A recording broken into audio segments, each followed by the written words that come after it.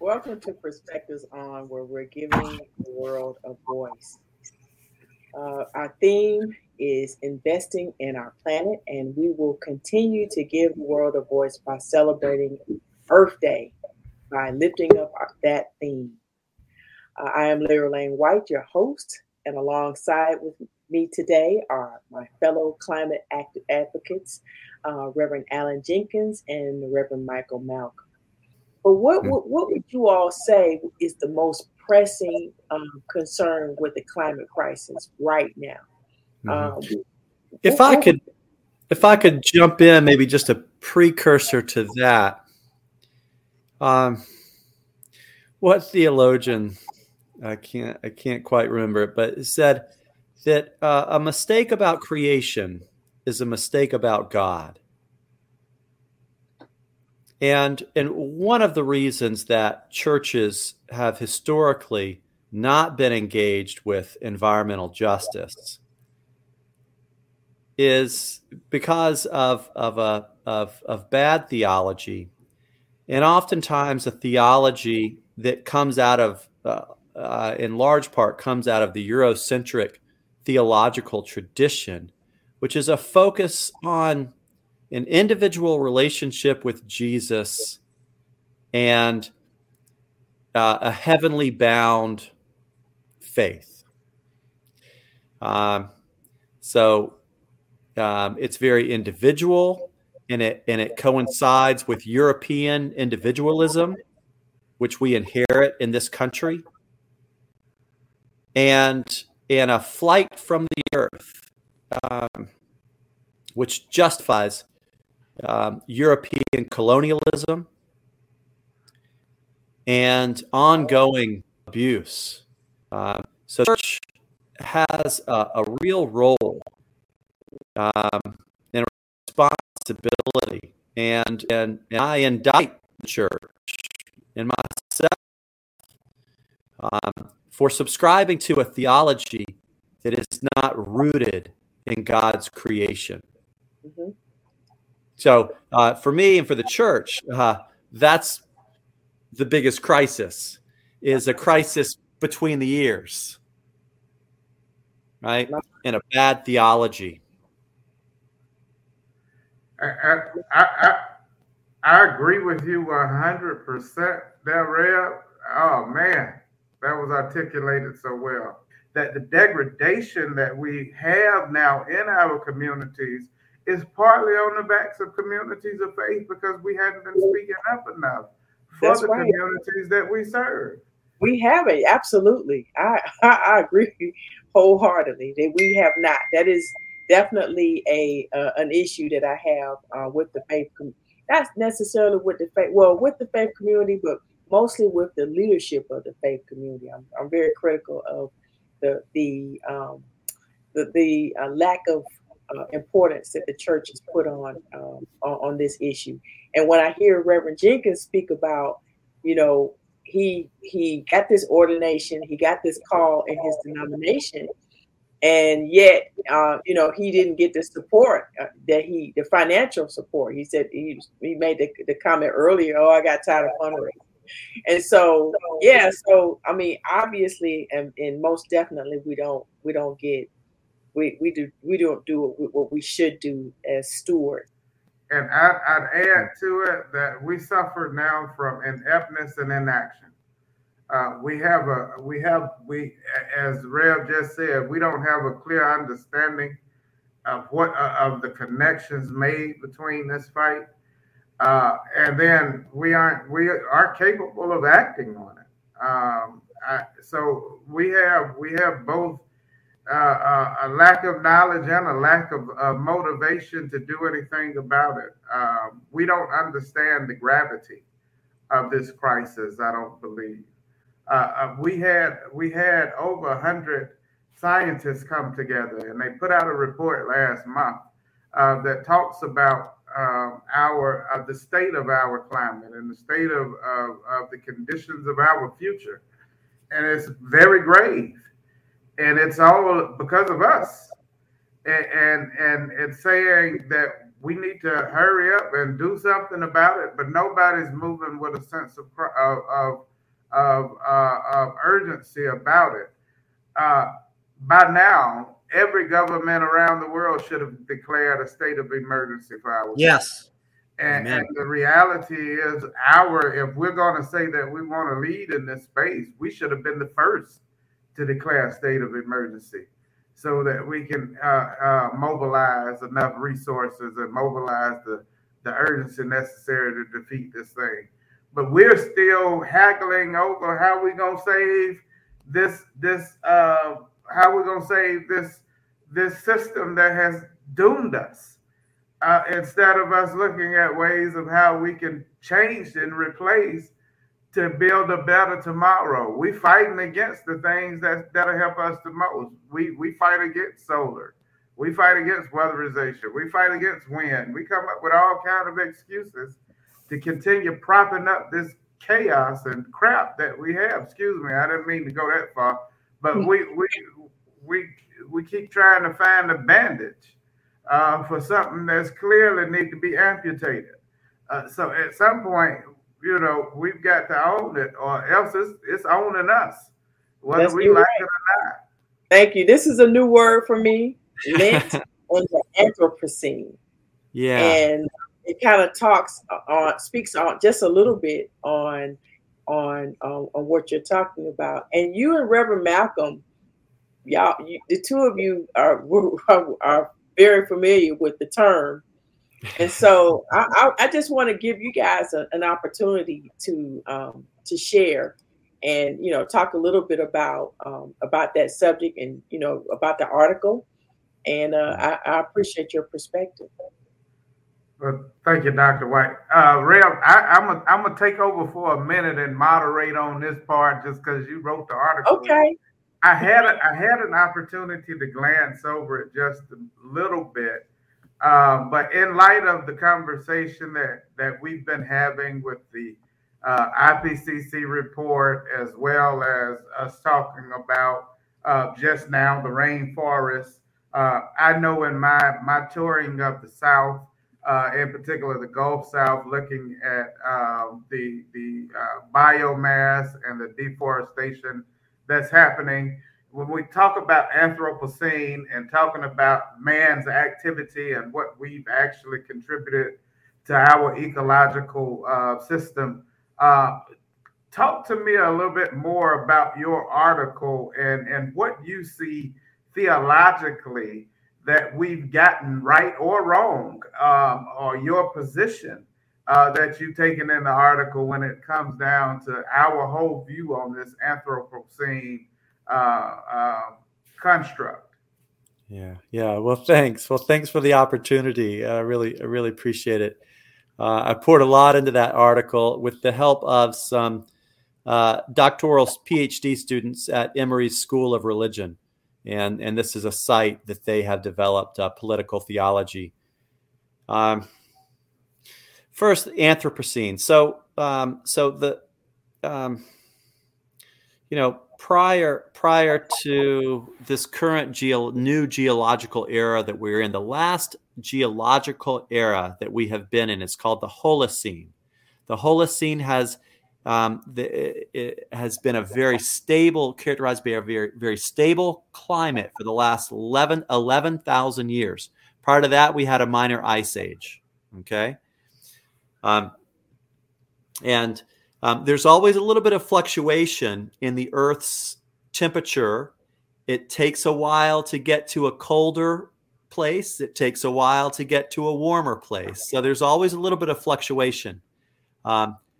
But this time we are changing into a new geological era, a new temperature, and we are affecting the whole planet and all ecosystems, not just one or two here or there. And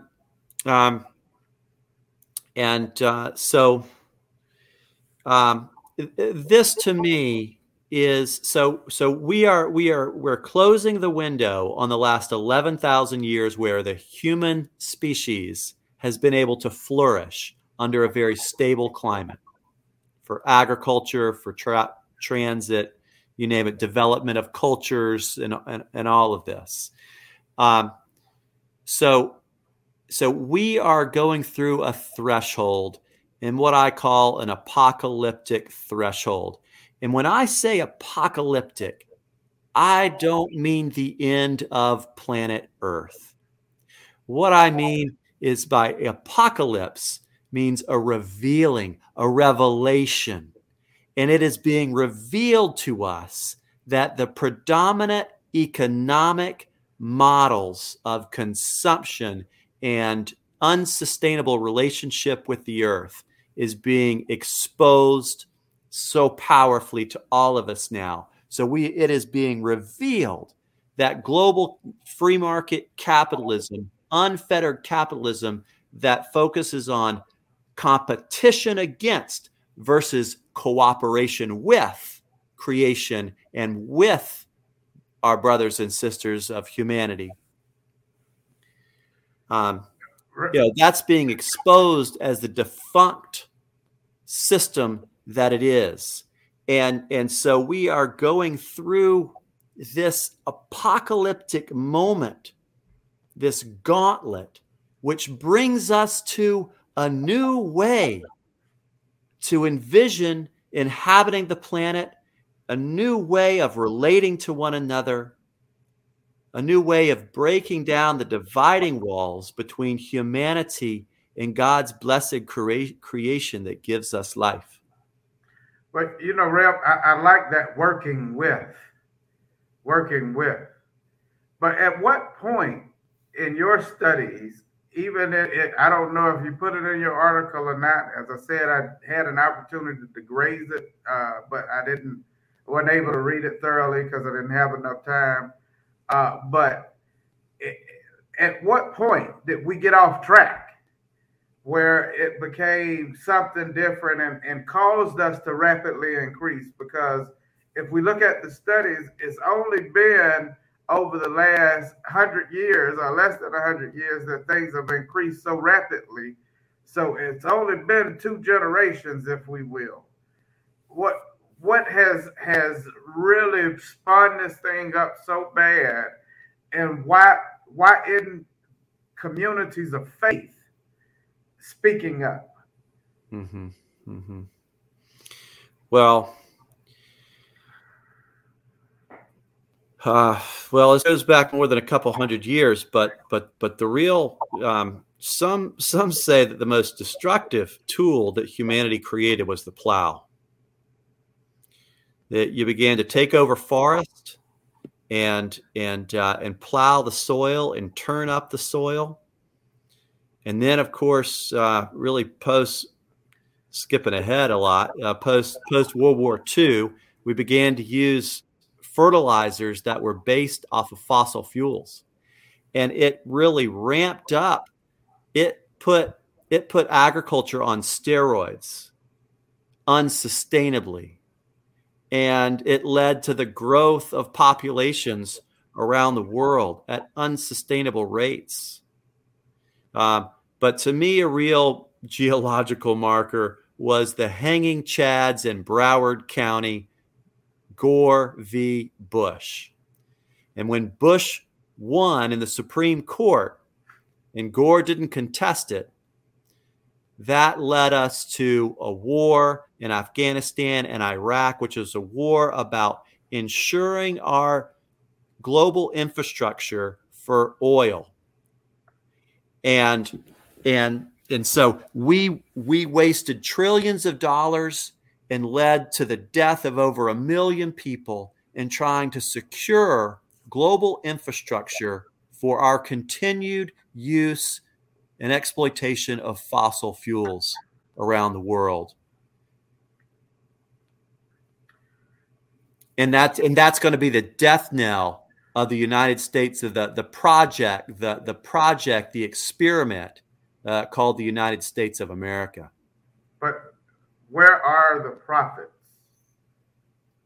Who's sounding the alarm, and why aren't we sounding this alarm?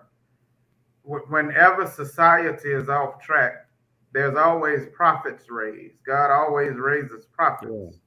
Yeah. To sound the alarm and give those warnings. What has happened that we? Well, where are they? Where are they? Well, I'm looking at one right now on the screen. I guess I'm looking at one too then. Well, there go another one. I just want to finish up with us talking a little bit about what the faith community can do. Reverend Malcolm, I know with the organization that you work with, you guys are always on the move. And what are some ways that the faith community can integrate environmental issues into their political, social, and economic agendas? And we'll finish with that. Yeah, so I'd like to talk about it in two ways. One is from this political advocacy space, but the other one is from a practical implementation space. Okay. So political advocacy space, there are two things that we have as communities of faith most times. We have a building or land, and we have people. You speak as a congregation for not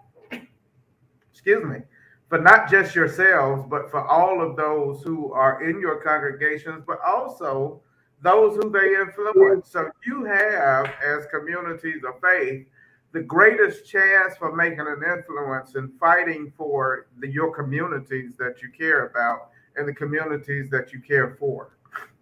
So being able to educate yourselves on the various political issues that are happening in your communities, and hint, looking real hard at your energy bills and looking at who controls your energy, because that's one of the biggest ways that we die, excuse me, health-wise as well as economically.